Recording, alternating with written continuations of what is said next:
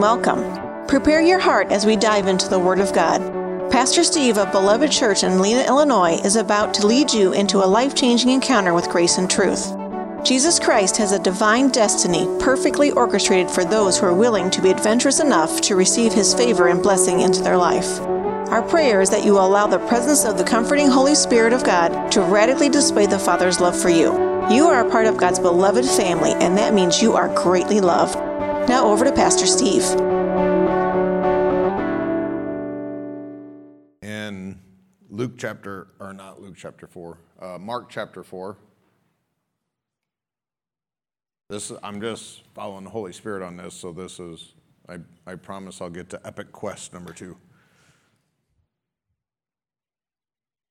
When he was doing the sower sows the word parable, which is the parable of all parables, the Lord said. If you don't understand this parable, you won't understand anything. And the parables were the illustrations of the kingdom. So this is why a lot of people don't understand the kingdom. It's because they don't understand the way Jesus illustrated the kingdom through parables. If you don't understand the kingdom, you can't live in the kingdom. If you don't understand English and the laws of America, you will unsuccessfully live here. You might be alive, but you will unsuccessfully live here. And many believers are unsuccessfully living in the kingdom that they're supposed to be in. Yep. The parable of the sower is about the word of God taking over the ground of your heart. I'm in the interlinear, so I don't know what version you got, but whatever it is, it ain't going to be anywhere near this. In verse 15 it says, "These now are they along the road where is sown the word, and when they hear, immediately comes Satan and takes away the word." Do you know how he immediately comes? Offense. Offense. That is his tactic. This is something that I learned a number of years ago. And because of it, I have a personal penalty flag in my life where if I see offense come into my life, I automatically say, "Satan." Now, many folks won't, because what they'll do is offense will come and they'll say, "That's right. That person did this. They said this. This is how they acted. I seen the way they rolled their eyes." And they justify, the moment you justify an offense, the moment it takes root. The moment you justify an offense, the moment you give it permission to be in your dirt, it has roots. And Hebrews says that if it grows roots of bitterness, you're done. I'm telling you, I've been doing this a long time, y'all. I have seen this over and over and over and over and over and over and over. The moment it takes root and establishes bitterness in your heart, you're done. At that moment, the marriage is over, the relationship is over, you've quit the church, whatever you got. The moment it takes root, and now it might take a long time before you get to the fruit of divorce, before you get to the fruit of actually canceling that person out of your life, until you get to the fruit of quitting the church. But all that time between root and fruit, you're destroyed. You just don't know it. I have seen this in so many people's lives. I can see it. I can see that root in their heart. And they'll talk to me, and they'll smile at me, and they'll hug me, and they'll tell me how much they love me. And I know, and they know, and God knows that root is there, and it's all fake. And what the Lord is saying through Cheryl and through Deb and through even this right now is, if you got that, you have to on purpose go and pull root. You don't cut off, you pull out. Go in your garden and cut off a dandelion and think that you've done something. You pull out. You know why people won't pull it out? Because it hurts. You put it in there on purpose, and now it's deep, and you've surrounded it with emotions, and you've surrounded it with justification, and you got all the reasons, and you've told 14 people. And now if you change course, you got to go back to all those people and tell them maybe you missed it. Maybe you were wrong. Maybe all that stuff you said to that person wasn't right. Maybe you missed it. God forbid you miss it.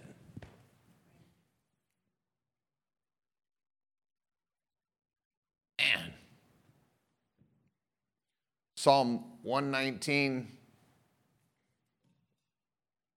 134. I don't know if we're going to get to the message. Cheryl wrecked it. Blame her. Get offended at her.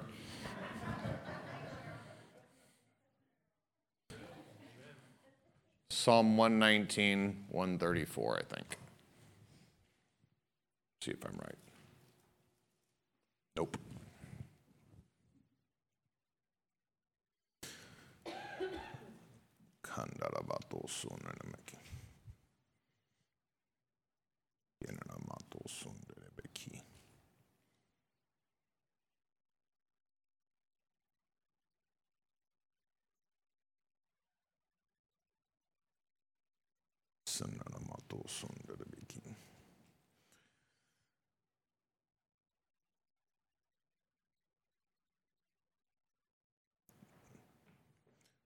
Those who love thy law.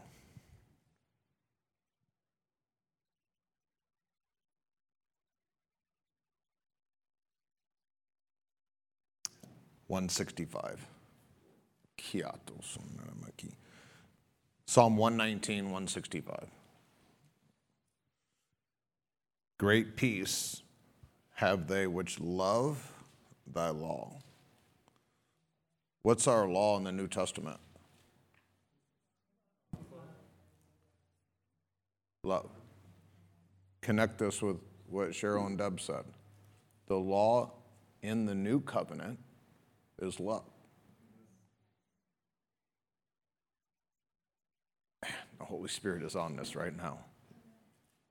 This has a chance to radically affect some lives in here. The New Testament command, the law of the New Testament, is love. Great peace.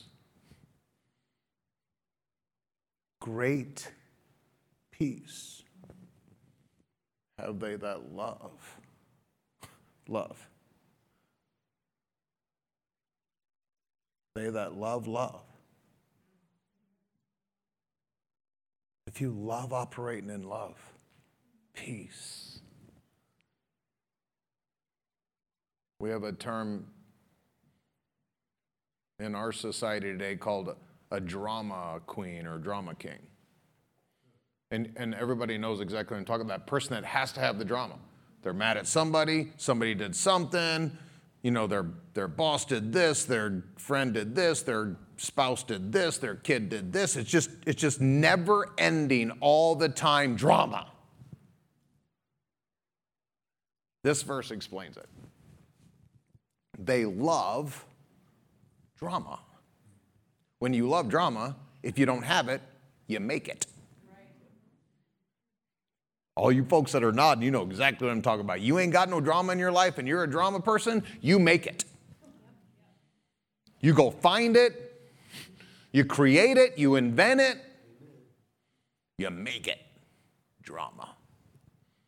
This says that in the kingdom, in the New Testament, you and I, let's translate this over into the new covenant. The people that are actually in that covenant love.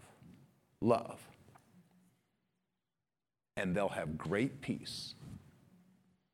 Great peace. Isaiah 26:3, don't go there because I want to do the backside of this, but Isaiah 26:3 says, thou, God, this is a promise. This is one of the few things in Scripture that God says he will personally do. In the New Covenant, we live in the finished work of the cross, and almost everything that needs to be done in your life is you. But this is one of those few things where God says, I will. And it says, thou will keep him or her in perfect peace, whose mind is stayed on thee, because man, I'll have to go there. All right, I lied. I'm sorry. I didn't mean to lie. Go over there real quick and let's unpack this, because this is one of my own personal things. I hope you guys are okay with this. I promise I'll do whatever. The number 2 message, I'll do it again. I won't leave anybody hanging. I know I made a promise. I will follow my promise. I'm just going to be late.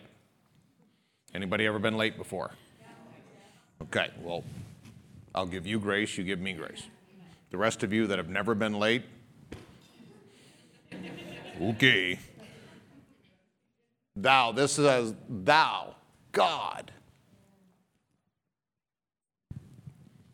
Man, I hope this resonates with you. God will keep you. God will keep. This is not you. This isn't Kay's responsibility in my life. This isn't my great, awesome leadership team. This isn't all my Facebook friends that are always going to affirm me and tell me how much they love me. I know it sounded funny coming out. God will keep. This is a word for preservation in the Hebrew. It literally means to seal, pack, like vacuum pack. He will keep you. He will keep you in perfect peace. Perfect, y'all. God doesn't throw around adjectives because he's bored. This isn't him being poetic and Shakespearean. Perfect peace. Peace that cannot be undone. A peace that doesn't come and go with the wind and the waves and the storms or the lack thereof or people's opinions or culture or society. It's a peace that's perfected. It's not the lack of, the world's definition of peace is the lack of conflict. So right now I'm not fighting anybody, I'm in peace. No. Because your heart is still agitated. You're ready for a fight, you're looking for a fight, or you're looking for someone to come and fight you. You're not at peace. God will keep you in perfected peace, whose mind is stayed on thee, God. We just talked about this at men's yesterday. The verse popped up on my phone. Anybody get the verse of the day? Get the verse of the day. And the verse of the day yesterday was Philippians 4:8. I don't know if 9 was attached to it because I'd just seen it pop up and I just quoted it in my heart. And I quote them together, 8 and 9, which is, I have such a testimony to this and I don't know if I got time to tell it.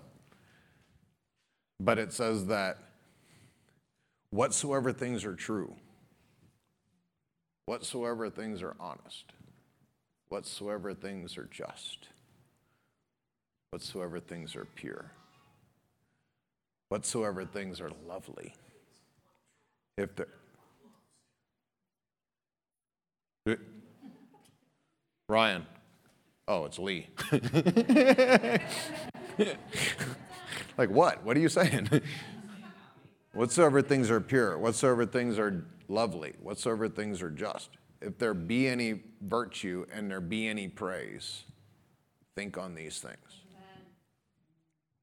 And my testimony is when we came, I'll do it really fast. The guys know it better. But when we came here from Texas, I bought a restaurant. And I thought I was going to get $168,000 of stock options. And the corporation decided that they were going to keep half. They just decided and kept $80,000.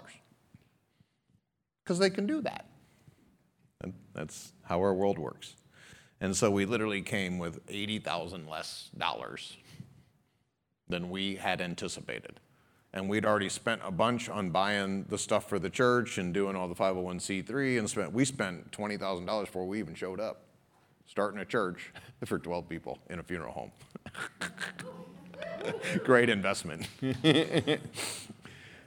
And amen. Bought a restaurant with the remaining cash, and so the bottom line was we'd planned on living off the 80 and spending the 80 to get here and buy the church and do the stuff and get all set up, and then live off of it because we knew there'd be no money in the church and we knew there'd be no money in the restaurant. We just knew that. And then we got here, and I was right. Prophesied ourselves right in there. No money in the church, no money in the restaurant, and the problem is that we had no other money to live off of. And so here we are, broke as a joke. And I'm at my restaurant, and it took a good solid 3 months before I had probably a profitable week. It was such a broken restaurant. The day before I showed up and bought the restaurant, they didn't have a call. Not one single order the day before. Not like it was low sales. No sales. Praise Jesus. And they didn't tell me it for like months. Like, oh, you didn't know. So I was trusting God, doing the best I could, but you got to believe that as a guy who went from a 6-figure income and 7 houses and all the stuff, and to go out and do God's thing and be broke, like negative broke. And I would go in that restaurant and it'd have like 5 calls for the whole time I was in there. And in between calls and in between orders, I would literally walk around my restaurant and I would pray in tongues. And the enemy, Satan, would come. This is what God told you to do? God told you to come back to Illinois, the cesspool of Illinois, and buy a broken restaurant? You're so stupid. What kind of a businessman?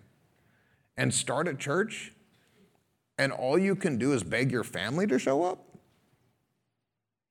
This is what God told you to do? Oh, Mr. Believe in prosperity of the gospel. How many times has your phone rang, preacher? Hey, you know what you probably should do? You should stand up Sunday and tell everybody at your church about prosperity. Hypocrite. Your kids aren't going to have clothes for school. You're going to have to beg for food. You know, the devil quotes the Bible better than you do. I've never seen the righteous forsaken, nor a seed begging bread. And here I'm going to be begging bread. So I'm not righteous.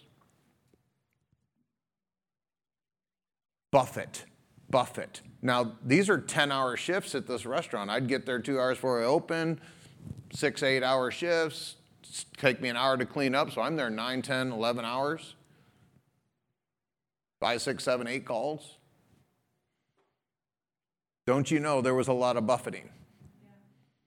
And I took Philippians 4, 8, and 9, and I put it on my cash register. And every time I would walk around, I'd make a loop in that restaurant. You're going to be broke. You're going to go in bankruptcy. Your kids are going to starve. Your wife, she's stuck with you up until now. She went through hell with you. You're worse than an infidel if you don't provide for your own family.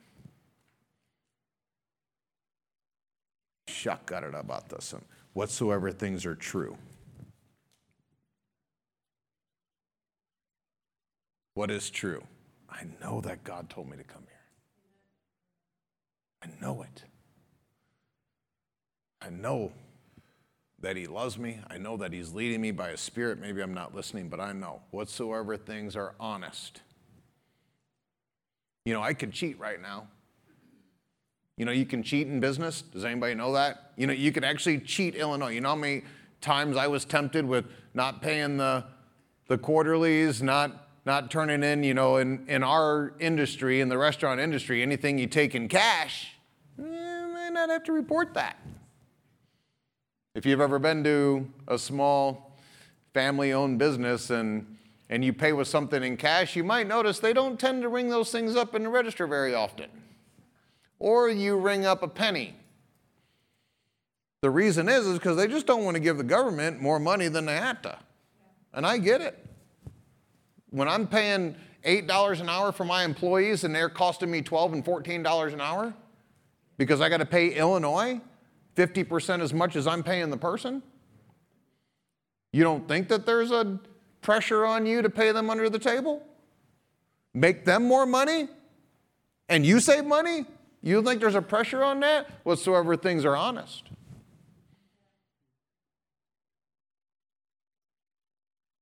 Whatsoever things are just.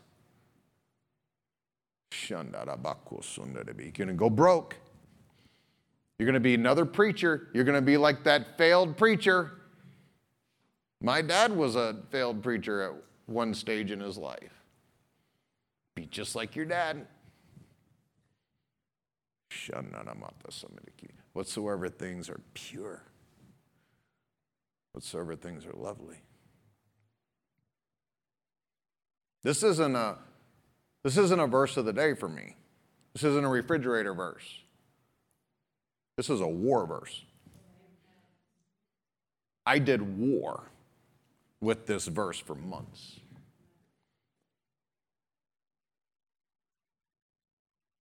Back to Isaiah 26:3. I will keep him in perfect peace, whose mind is stayed on thee. Because, notice this. This is kind of the connector, the conjunction, what gets the electricity from the outlet into your appliance. Because he trusts. The word trust is faith. In the Greek, pistis is the word for faith. And the root of pistis is pitho. Pitho is translated especially in the King James, almost every single time as trust. The root of faith is trust. You can't have faith without trust. You can't have a marriage without trust. You cannot authentically be a part of a church community without trust. If you don't trust the leadership, you're just showing up, checking the box, doing the thing. You cannot have a legitimate, authentic relationship with another human being. I cannot have an authentic relationship with my sister Stacy if I don't trust her and she don't trust me. Your relationships go to the end of your trust. Same thing with God. Well, I stood on that promise once.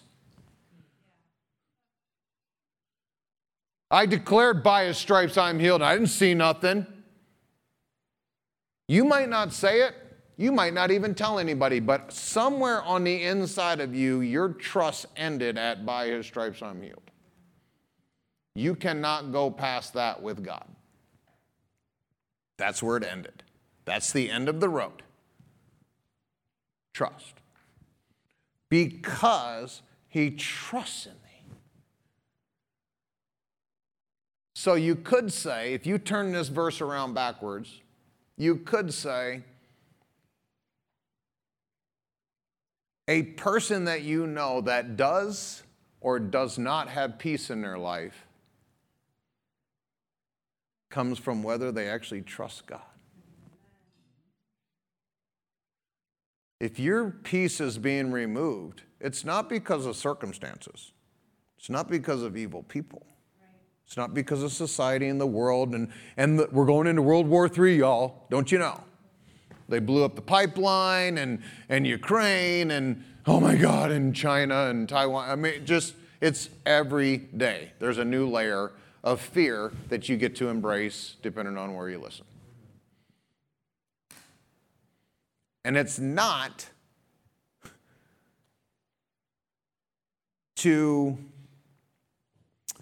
for them to actually have their goals of getting into whatever they're trying to fear you with. It's to get you out of the peace of God, because the peace of God is an actual force on this earth. Luke chapter 2, and I know this is a wild thing that I'm doing here, but we'll get back. Luke chapter 2, if you remember the Christmas story, where the angels show up, and you probably have like a Charlie Brown image or whatever your cartoon was that is really probably a terrible image of the actual Christmas story. But when the heavenly host showed up to the shepherds,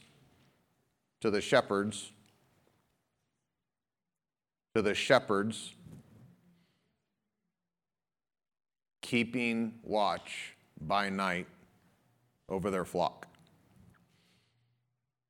This is why there's some things that I know that other preachers don't know, because I actually am shepherding my flock and I'm watching them by night.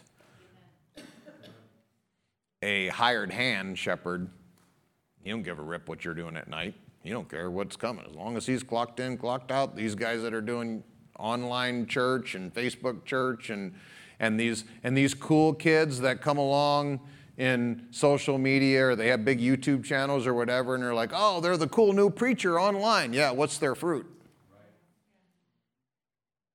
What's their fruit? Are they watching their flock by night? You don't know. They could. You know how many preachers I know personally are in adulterous relationships, have alcohol problems, have drug problems, have porn problems, and they are way bigger churches than me. Personally know it.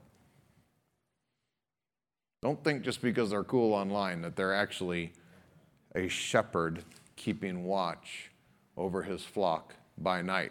And then the heavenly host shows up and says, glory to God in the highest. Peace on earth.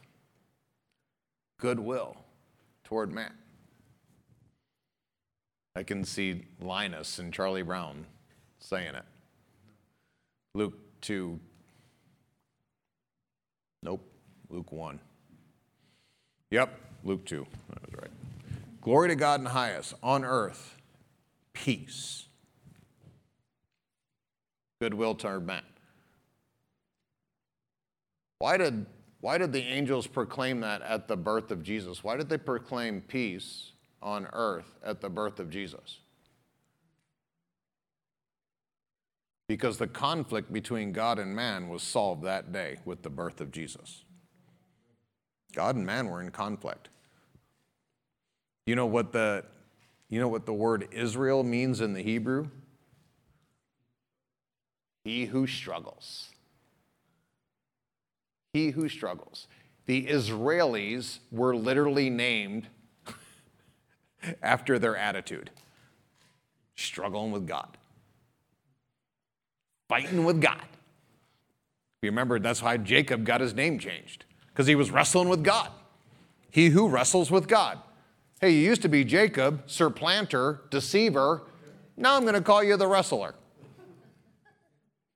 We look at that story like, oh, God was so great, he changed his name from deceiver to, what did he change it to? Yeah, wrestler. But God would rather have you wrestling with him than being deceptive. See, God values authenticity.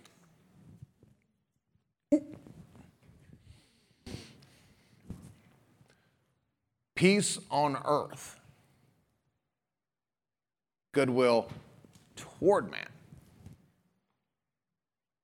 Not among men.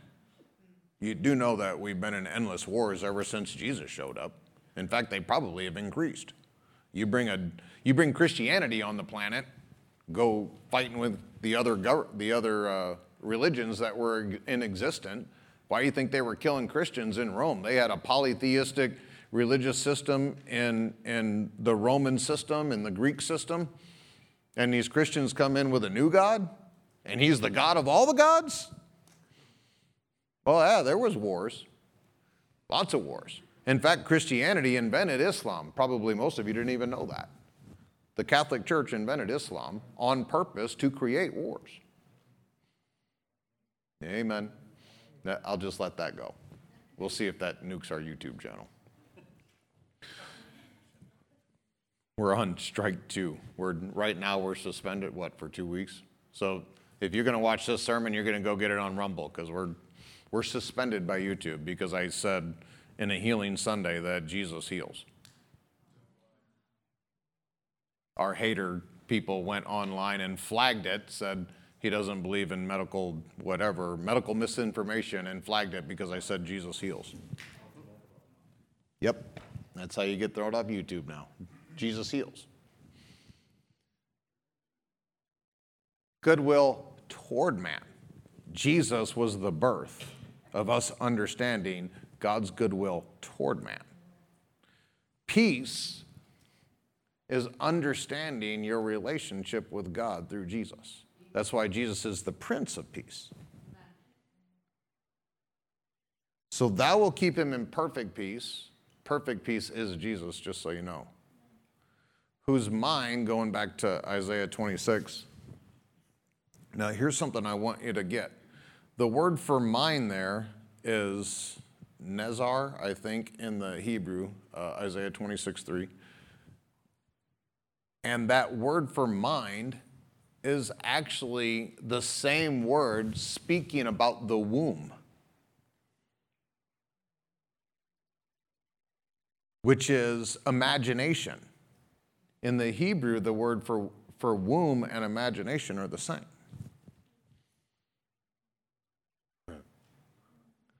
I'm gonna let that kind of... The same thing that the womb of a woman does when there's a child conceived. That womb grows it, nurtures it, develops it, protects it, is the exact same thing that your imagination does with the things of God if you keep your mind stayed on there. If you keep the umbilical cord of your focus connected to what God's trying to grow in your imagination. Man, I hope that connected.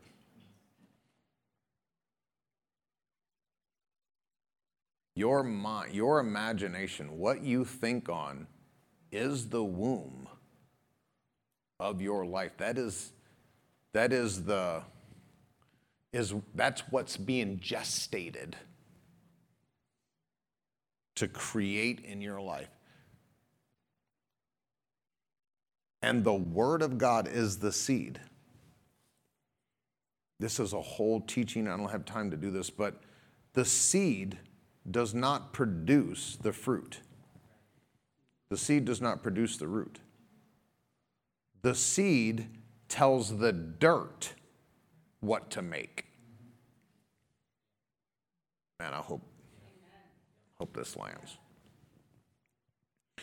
Dirt is supernatural. Dirt. Some of the farmers in here probably have this. The seed is, all it does is produces the coding. It's like the computer language. It's the programming. The seed is the programming, but the dirt actually makes the thing. It's the dirt that's incredible, supernatural. It's not the seed. The seed just tells the dirt what to do. It's your heart that produces the things. God's word comes into your heart and it produces the programming. It's your heart that actually takes it and puts it into action, and some produce 30 and 60 and 100. Satan knows this. This is why he goes after your heart, where the Word of God is. He's not going after... Okay, think about this. If you were Satan and you knew that the Word of God is your mortal enemy, and that's what's going to produce all of the effective activities on this earth that's going to stop you from doing everything that you're called to do, why wouldn't you just go burn up all the Bibles? Right? Pretend you're Satan for a minute. For some of you, this will be really easy.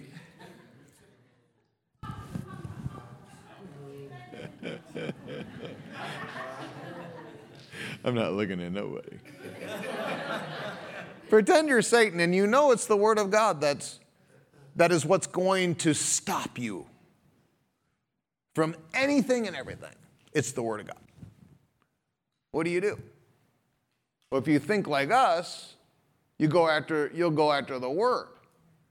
You just go burn up all the Bibles. The problem is that in our world, the things that you tend to try to attack and suppress, you go burning books, and all of a sudden those books become really popular. Because everybody's like, well, you're burning a book. What's wrong with the book? What's wrong with Moby Dick? What's wrong with Huckleberry Finn?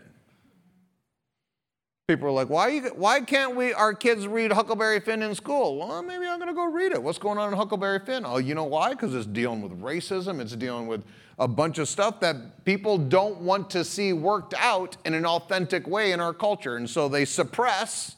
But the problem is that when you start to suppress this stuff, a bunch of people are like, what? Why is the government going after? So the enemy just went around the world and burned all the Bibles. And please hear my heart on this. But the best thing that could happen to a lot of people is that the ease of our society, the comfort of our society, the at your fingertips, Amazon, McDonald's, Food Hub or whatever it's called that just delivers food to you, the best thing that could happen to you is you could be thrown back 100 years and have to fight for stuff.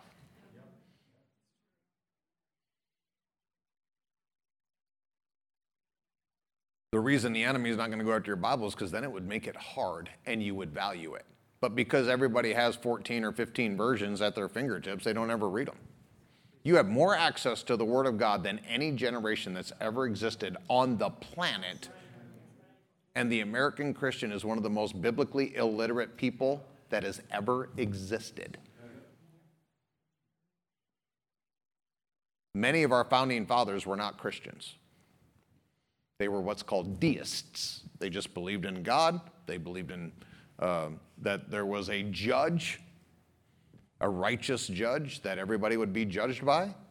They didn't necessarily believe that Jesus was a Savior, didn't necessarily believe that he was the Son of God, but they believed in God, deist. And I will guarantee you that those deists know the Bible more than 90% of this congregation. And a bunch of you signed a contract to read the Bible this year. Biblically illiterate. If I came into your life, or if the enemy came into your life, took out all the Bibles, took off your apps, took away your cell phone. Well, first off, we'd have to pick you up off the floor out of the fetal position, but after that, you realize that you actually needed to have the Word of God in your life. You would go on a trek. You would go on a quest to get that Word of God into your life. So the enemy doesn't go after the Bible because he knows what will happen if he gets the Bible off the planet. All of you will press into the heart of God, and you'll get the Word of God into your heart because now it's hard.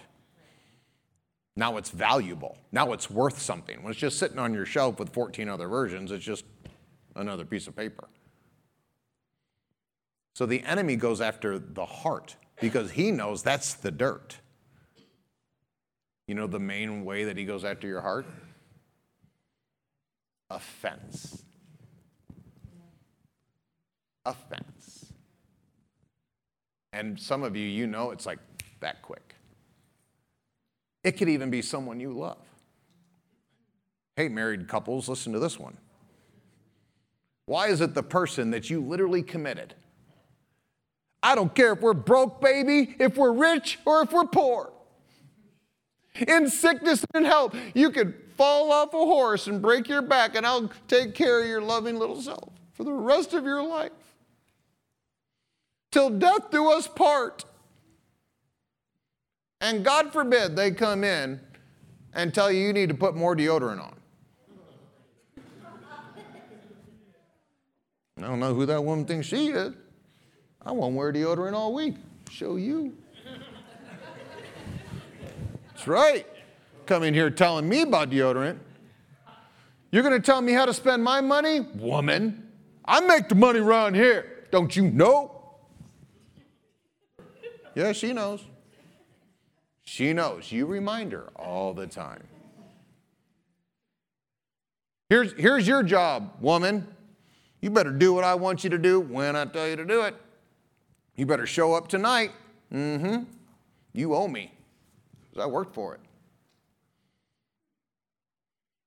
And God forbid she don't show up. God forbid she actually has a soul, and she doesn't want to be your on-call girl. And she actually yeah, you hear the woos. She actually wants to connect. She wants to talk about life.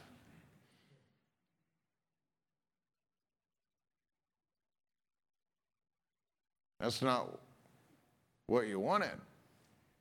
So now you're offended. And you're going to ice her for a week. I'll show her. I won't talk to her for a week. That'll learn her. Yeah, it'll learn her. She'll be way more likely in the future to maybe not, because quietness from you is a respite.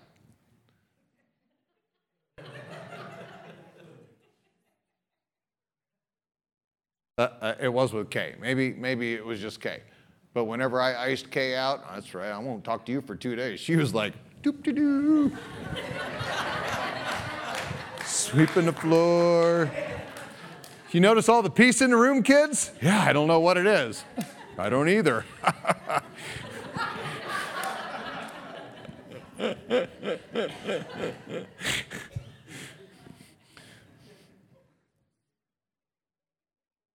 Offense.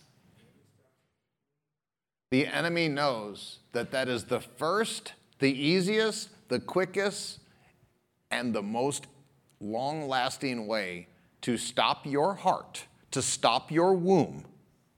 Offense is the best birth control ever invented by Satan.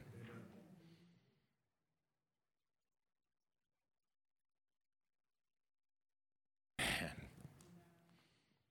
As soon as that little root gets down in there, there is no baby that's going to be born. I don't care how much you meditate on the things of God. I don't care how active your imagination is with the things of God. I don't care how many verses you quote. I don't care how holy you are. I don't care how many church services you go to. I don't care how much you pray in tongues and how many worship songs you know all the words to. Once offense gets in there, once that root of bitterness works its way down into your heart, your womb is dead.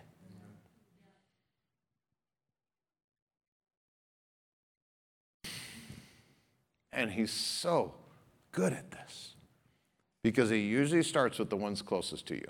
You know, you really can't get offended by people you don't know. This is comical to me because this is the thing that I see all the time that people get shocked by. Like, I can't believe that Kay offended me. Like, I could totally expect the kid, because, I mean, he's a jerk anyway, right? Like, that's what he does. He just goes around the world offending people. That's just how he is. We're not super close, and so, you know, if he does something that offends me, it's just whatever. It's just the kid. But Kay, how could Kay do such a thing? And I'll guarantee you this, her intentions were never, ever. I know Kay. I can say this about Kay. I don't know about all y'all, but I can say this about Kay. Her intentions never were to offend me.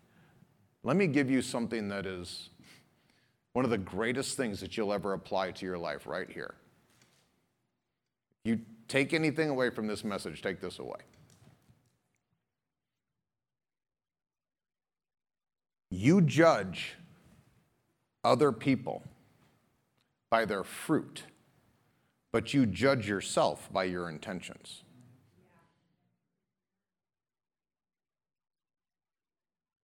And that is one of the most foolish things you will ever do. You should judge yourself by your fruit and not judge other people at all. All the time you do something, well, my intentions were, I didn't mean to hurt you because my intentions were, I don't give a rip what your intentions are. That's what happened. You hurt people. Well, I didn't intend to. I don't care what you intended to do. What you did was hurt people. Now go make it right. I'm not making it right because my intentions were good. You judge yourself by your intentions, and you judge others by their fruit. Man, if you get that, that will radically change your life. When I got that revelation, again, this goes into personal introspection, which people don't do, because we tend to think all of our problems are everybody else. I'd have a better marriage if Kay was a better wife, we'd have a much better marriage. Amen. If Steve was a better pastor, we'd have a much better church. You do know they said the same thing to Jesus. You know, if Jesus was better, amen. When I got set free from that, because I was that. I was really concerned about being a good pastor, and I would run around and patted everybody on the head and change their diapers all the time, no matter how bad they smelled, and I did all the stuff and things to be the good pastor. And at the end of all that, working myself fingers to the bone, trying to prove to all these people that I loved them, that I was there for them, that I was on their team, they still did all the exact same mean things to me that they did before I did all that. And I had this radical revelation that that's not my job. I'm only supposed to be pleasing Jesus.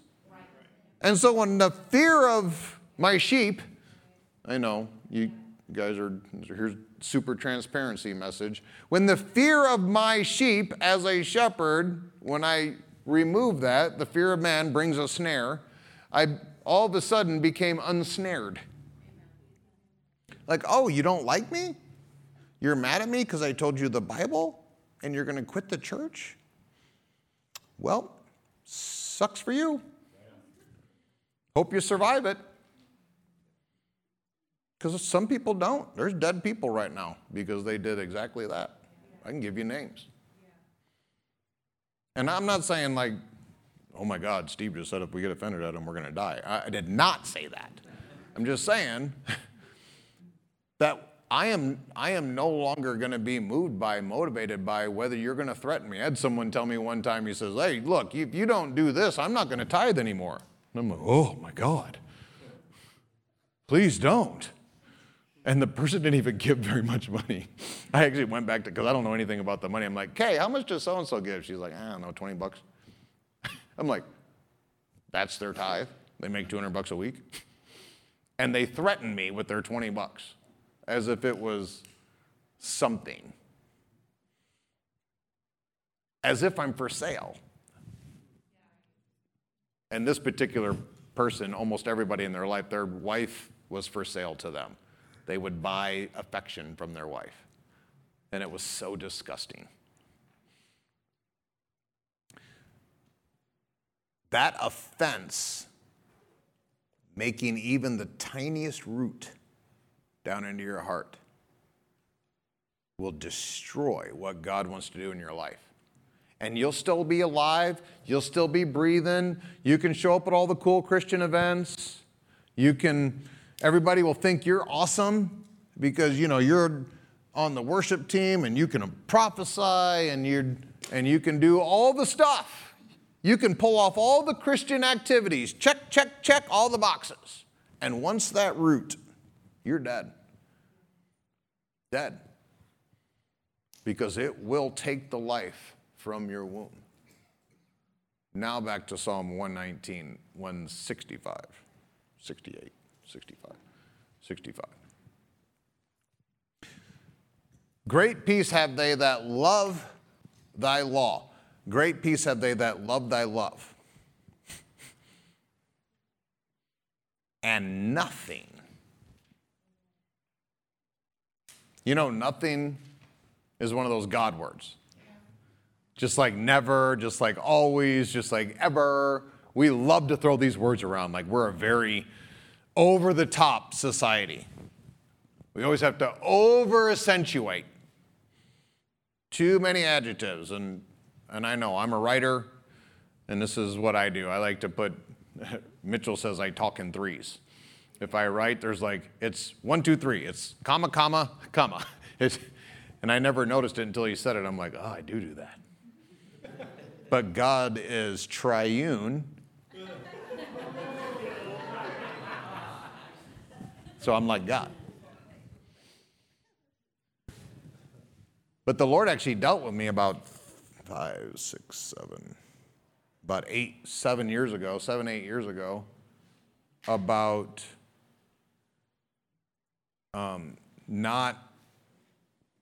he called it lying. I'll just tell you what the Lord said to me. I was exaggerating stuff.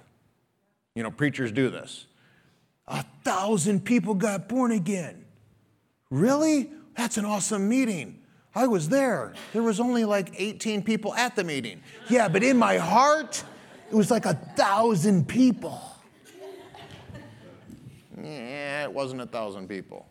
It was 1.4. And the Lord was dealing with me about exaggerating. And I was just like, yeah, but I'm just trying to make a point, Lord, for you. I'm doing it for you, Jesus. And he's like, I don't need your help. And I kind of went back and forth. I know you guys are way more holy than me, and when the Lord speaks to you, you immediately correct everything, and you're perfect little sheep, so God bless you, but your pastor is not as holy as you. And he dealt with me for a long time. He said, stop exaggerating. I know, Lord. I'll cut it down. Anybody ever do that? Hey, quit doing that. Okay, I'll do less. We okay with that? Can we negotiate, Lord? And finally he came, and the Lord knows, because my love language is honor. And so the way I love the Lord is by honoring him. And he finally came and said, you're not exaggerating, you're lying. And that's intercourse with Satan. You know, a lie is an intercourse with Satan. When you lie, this is why tale-bearing, whispering, gossip, that kind of stuff behind the scenes, that's why it's so terrible, because you're literally having an affair with God, on God, with Satan. Backbiting is having an affair with Satan behind the back of God. God would rather have you live in an open adultery. That's why Jesus said that I'd rather have you hot or cold. But doing that thing behind,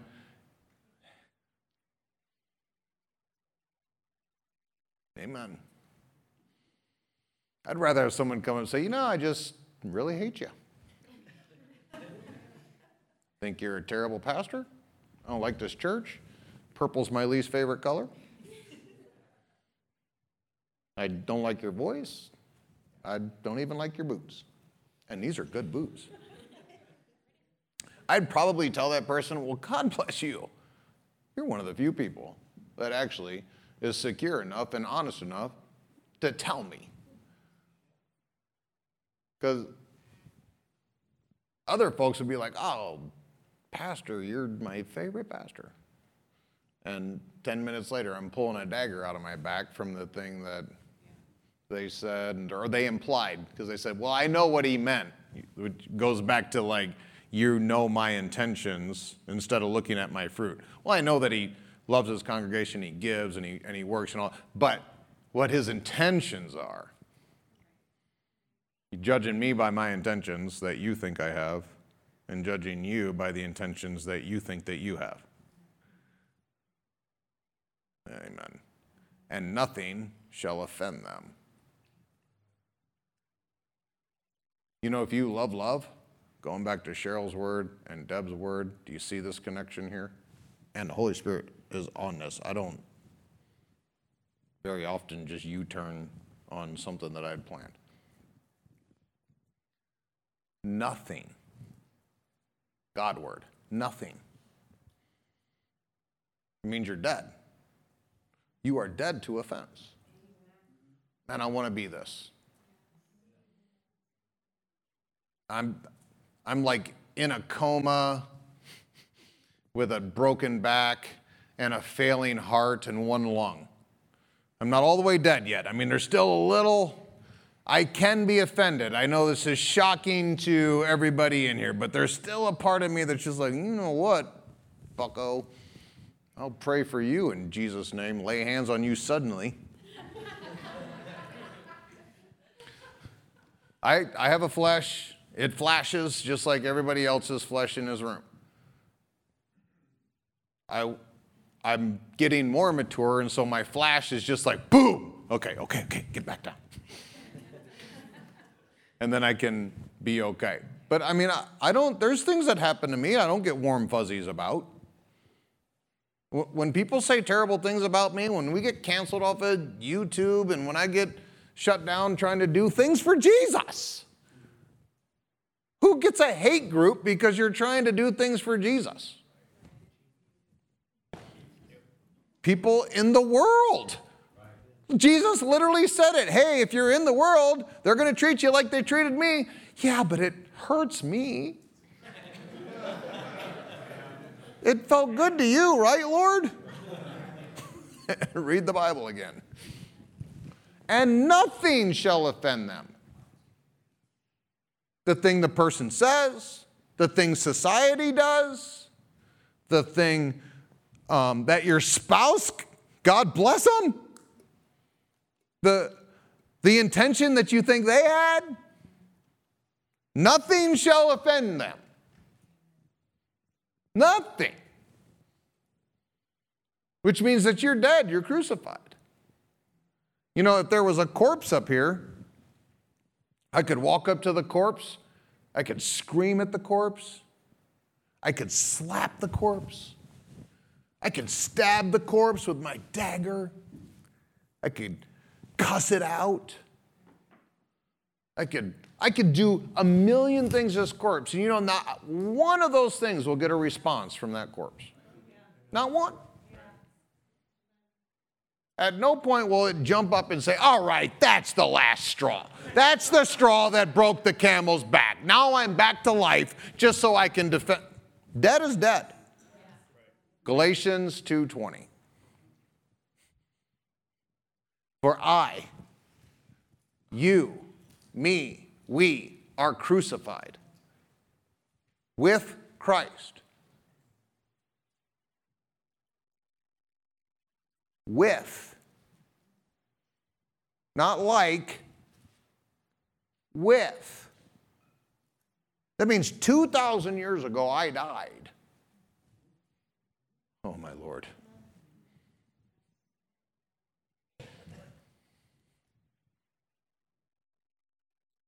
I am crucified with Christ. But nevertheless, I live. He's actually saying, like, I get it. There's a mystery to this. How are you dead and alive? Yes. Yes. You're dead to humanity. You're dead to your broken nature. You're dead to the pain and the misery and to the and to the Adam bloodline. You're dead to that, but you're alive to God. 2 Peter chapter 1 says that we have a divine nature. I used to have a human nature, and some of you probably even said it, maybe even said it this week. Well, I'm only human. Well, I would encourage you to come to the cross and die.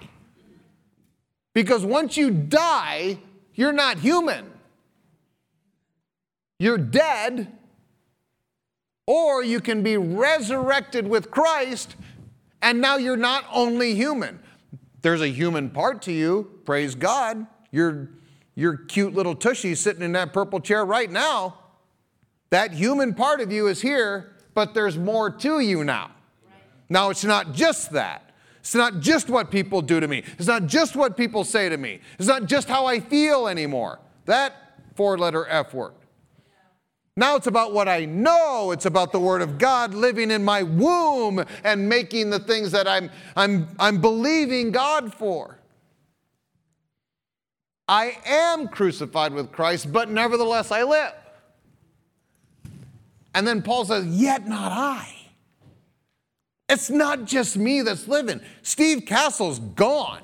That guy, oh my God, he needed to go. Ask Mom. Well, don't ask Mom. She has a perfect vision. Steve was just so sweet and so wonderful. Just talking to her on Wednesday when I was at her house, and we were talking about another situation where she was saying, oh, I know this person is just so, and I'm like, Mom, oh my God, that person's a wreck. And she's like, oh, I don't see it. I'm like, you didn't see. I would come up from I rented the basement from my parents. And I would come up from the basement covered in the stench of the night before, hungover, jacked up, girls still in the basement. And I'd come up and Mom would be like, oh, Stephen, you're going to be my little preacher. I'm like, I ain't preaching about nothing. She was unoffendable.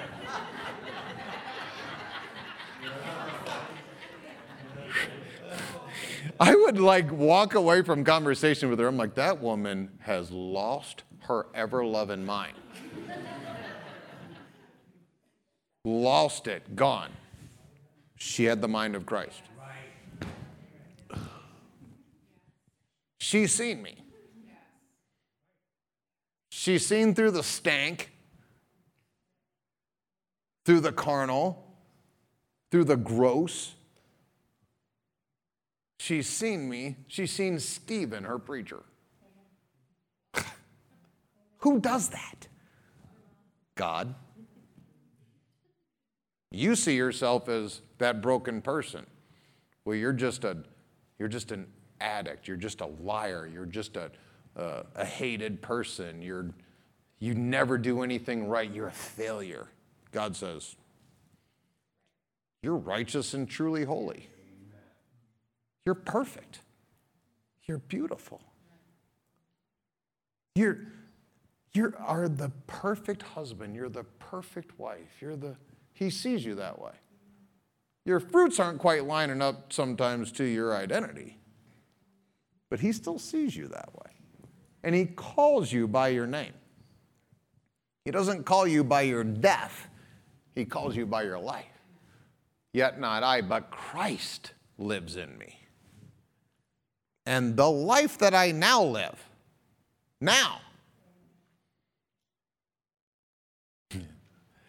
in the flesh.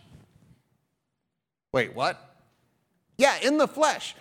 This is camouflage. This is your earth suit. You're an alien. And you came down and you took over somebody else's body. And you're sent from another planet, from a different race of beings. And then you snuck in down here into humanity and you're like, hey, look, it's a normal looking Steve. Yeah, that's what you think. If you knew what was on the inside of me. The life that I now live in the flesh. In the flesh. You know, I can actually lay hands on people with these hands, with the calluses on them, with the scars, and people get healed. And some super religious people in the room will say, well, it ain't you. Duh. I can't heal anybody without him. But him can't heal anybody without me. It's not that complex. These hands in the flesh can lay hands on the sick, and they shall recover. The life that I now live in the flesh, I live by the faith of the Son of God. Remember what I said way back when? What's the root to faith? Trust. I'm living my life. My life is energized by how much I actually trust him. Now, if I don't trust him, I'm going to lean on my flesh, the arm of the flesh, right? I got to provide for me. I got to go work hard. I got to do all the stuff. I got to have all the right decisions. I got to mentally work it out, use my intellect, lean on my own understanding. Because I can't really trust if Jesus is going to work all that out. I mean, he's invisible. Is he even real? By the faith of the Son of God, who what? Loved me. Who loved me. Ties it right back in. Great peace have they that love thy love. The law of love. And nothing shall offend them. Paul, in Acts chapter 16, Paul was arrested. For what? Anybody guess? For beating his wife? For having one too many speeding tickets? For robbing the corner liquor store? Anybody guess what Paul was arrested for?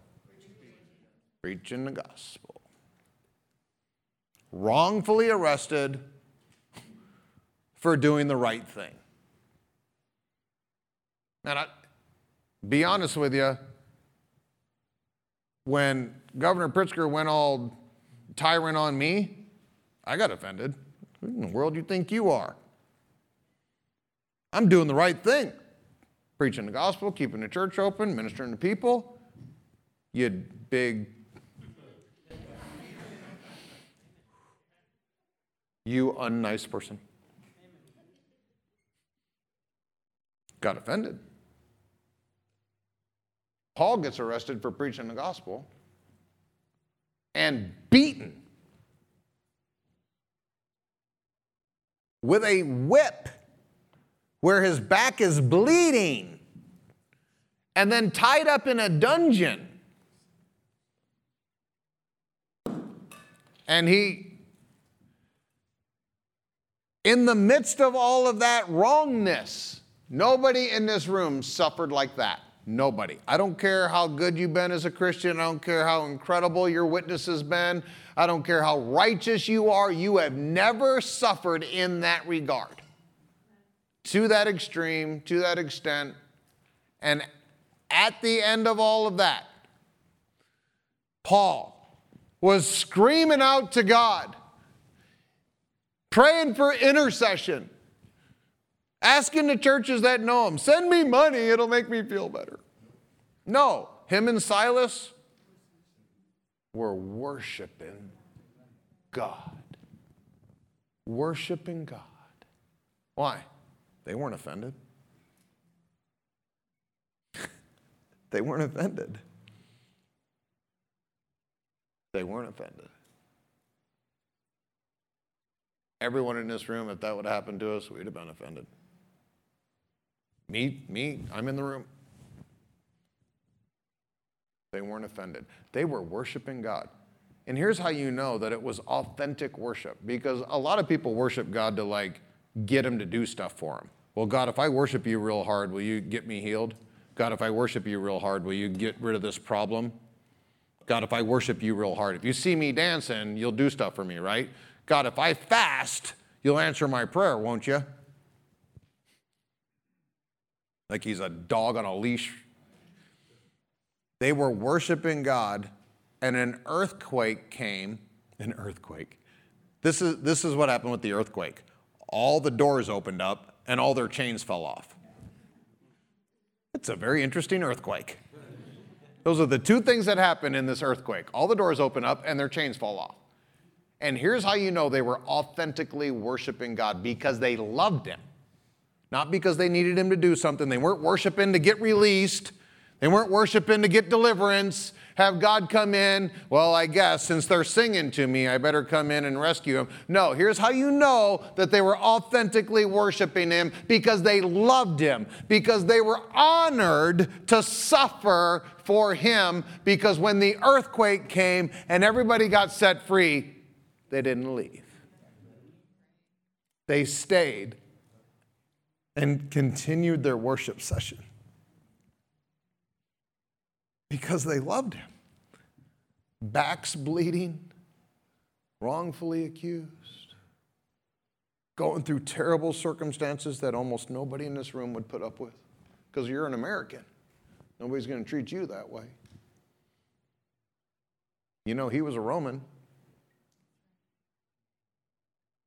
and it wasn't allowed to treat him that way, and they still did. And he knew that. Think about that. If you knew that they were mistreating you in America today, and they just kept on doing it, you would go nuts. Because you're like, they can't do this. This is wrong. I was sitting with someone not that long ago, and I was telling them about something that was going on in our church. And it was illegal. The state of Illinois was totally violating our rights, and I don't want to get into it. But this person said, they can't do that. That's illegal. And I'm like, oh my gosh. Have you not been paying attention in the last 2 years? How many illegal? They're doing it right now. For 50 years, we slaughtered babies. You do know murder is illegal. I don't care if you call it an infant, if you call it a preborn baby. I don't care if you call it a fetus. I don't care what you call it. It's a life. When you kill a life, it's called murder. We did it for 50 years and called it legal. And we're still doing it. Oh, I don't want to get off on that subject. Oh, look, the time's out. The Lord had mercy on you.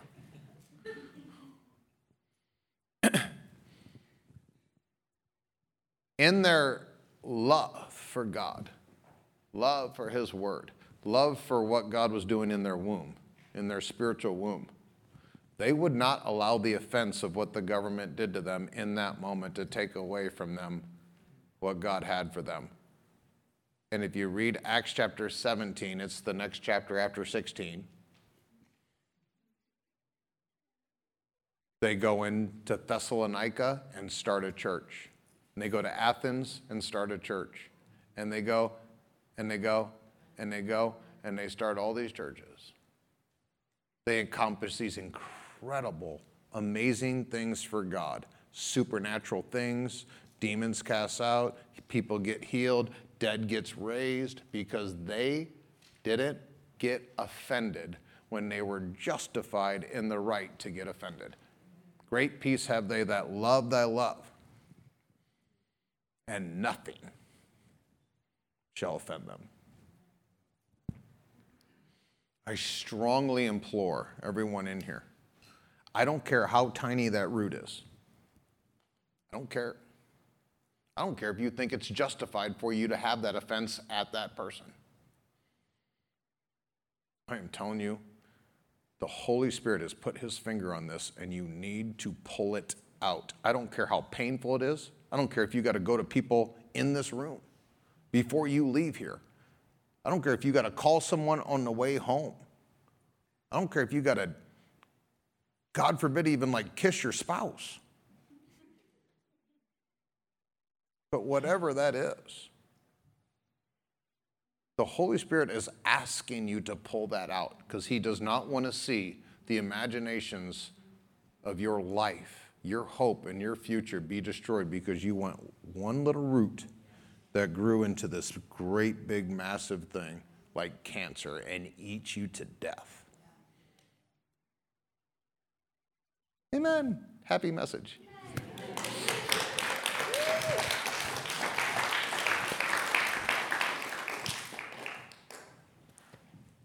I don't know what to say. It's the first time anybody's ever clapped at a message on offense that I've ever.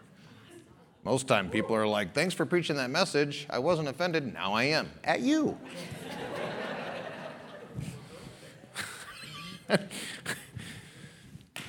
Amen.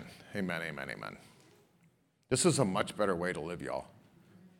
I have learned to just, if people want to be mad at me, that's on them. It takes two to tango. I know that there's hundreds of people that are mad or offended or angry at me, and I hope they work it out, because I'm not going to be. There isn't a person on this planet that if they invited me over for dinner, I wouldn't go over there and love them and tell them about Jesus and hang out with them. I have no offense towards any person. I am free from the offense of all men. That's what Paul said at the end of his life. My conscience is free from the offense of all men. I've got nothing on nobody. And it's much better to just live, just assuming. Even if it's just ignorance, I just think everybody likes me. And then when people are mean to me, I'm like, what happened? And sometimes people in my life are like, well, they don't like you, so probably that. Oh, okay, amen. Is your hand up or are you worshiping?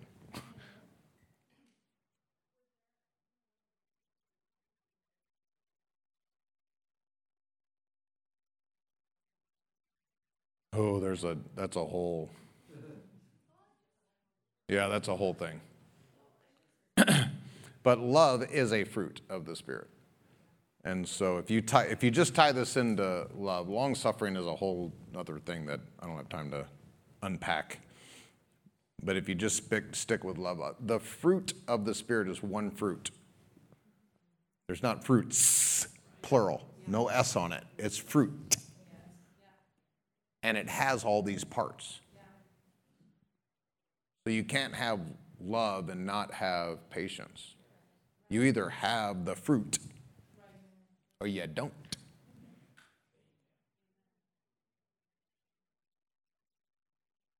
Okay, I got to stop. I could do this all day. I don't know who's riding to Colorado with me, but whoever they're going to get the second part of this. Amen. All right. We have some altar ministers that are going to come up. If you guys would please rise. Thank you so much for sharing this time with us as we have encountered Jesus Christ through the ministry of His life-changing Word. If you would like to learn more about Steve Castle Ministries and Beloved Church, you can go online to stevecastle.com or belovedchurchillinois.com. You can also contact us at 815-990-0367. Always remember that you are a part of the beloved family of God, and Beloved Church is the place where you are greatly loved. Now please open your heart to receive as Pastor Steve proclaims the blessing of the Father over your life. I pray, I declare that above all things, that you allow the finished work of the cross to bring prosperity into your finances and also divine health, prospering your body. And all of these things are going to affect you in a supernatural way as you allow your soul, your mind, your will, your emotions, and your personality to be perfected in prosperity that the Father desires for you to have. We love you, and we cannot wait to see and be with you again soon. Goodbye, beloved.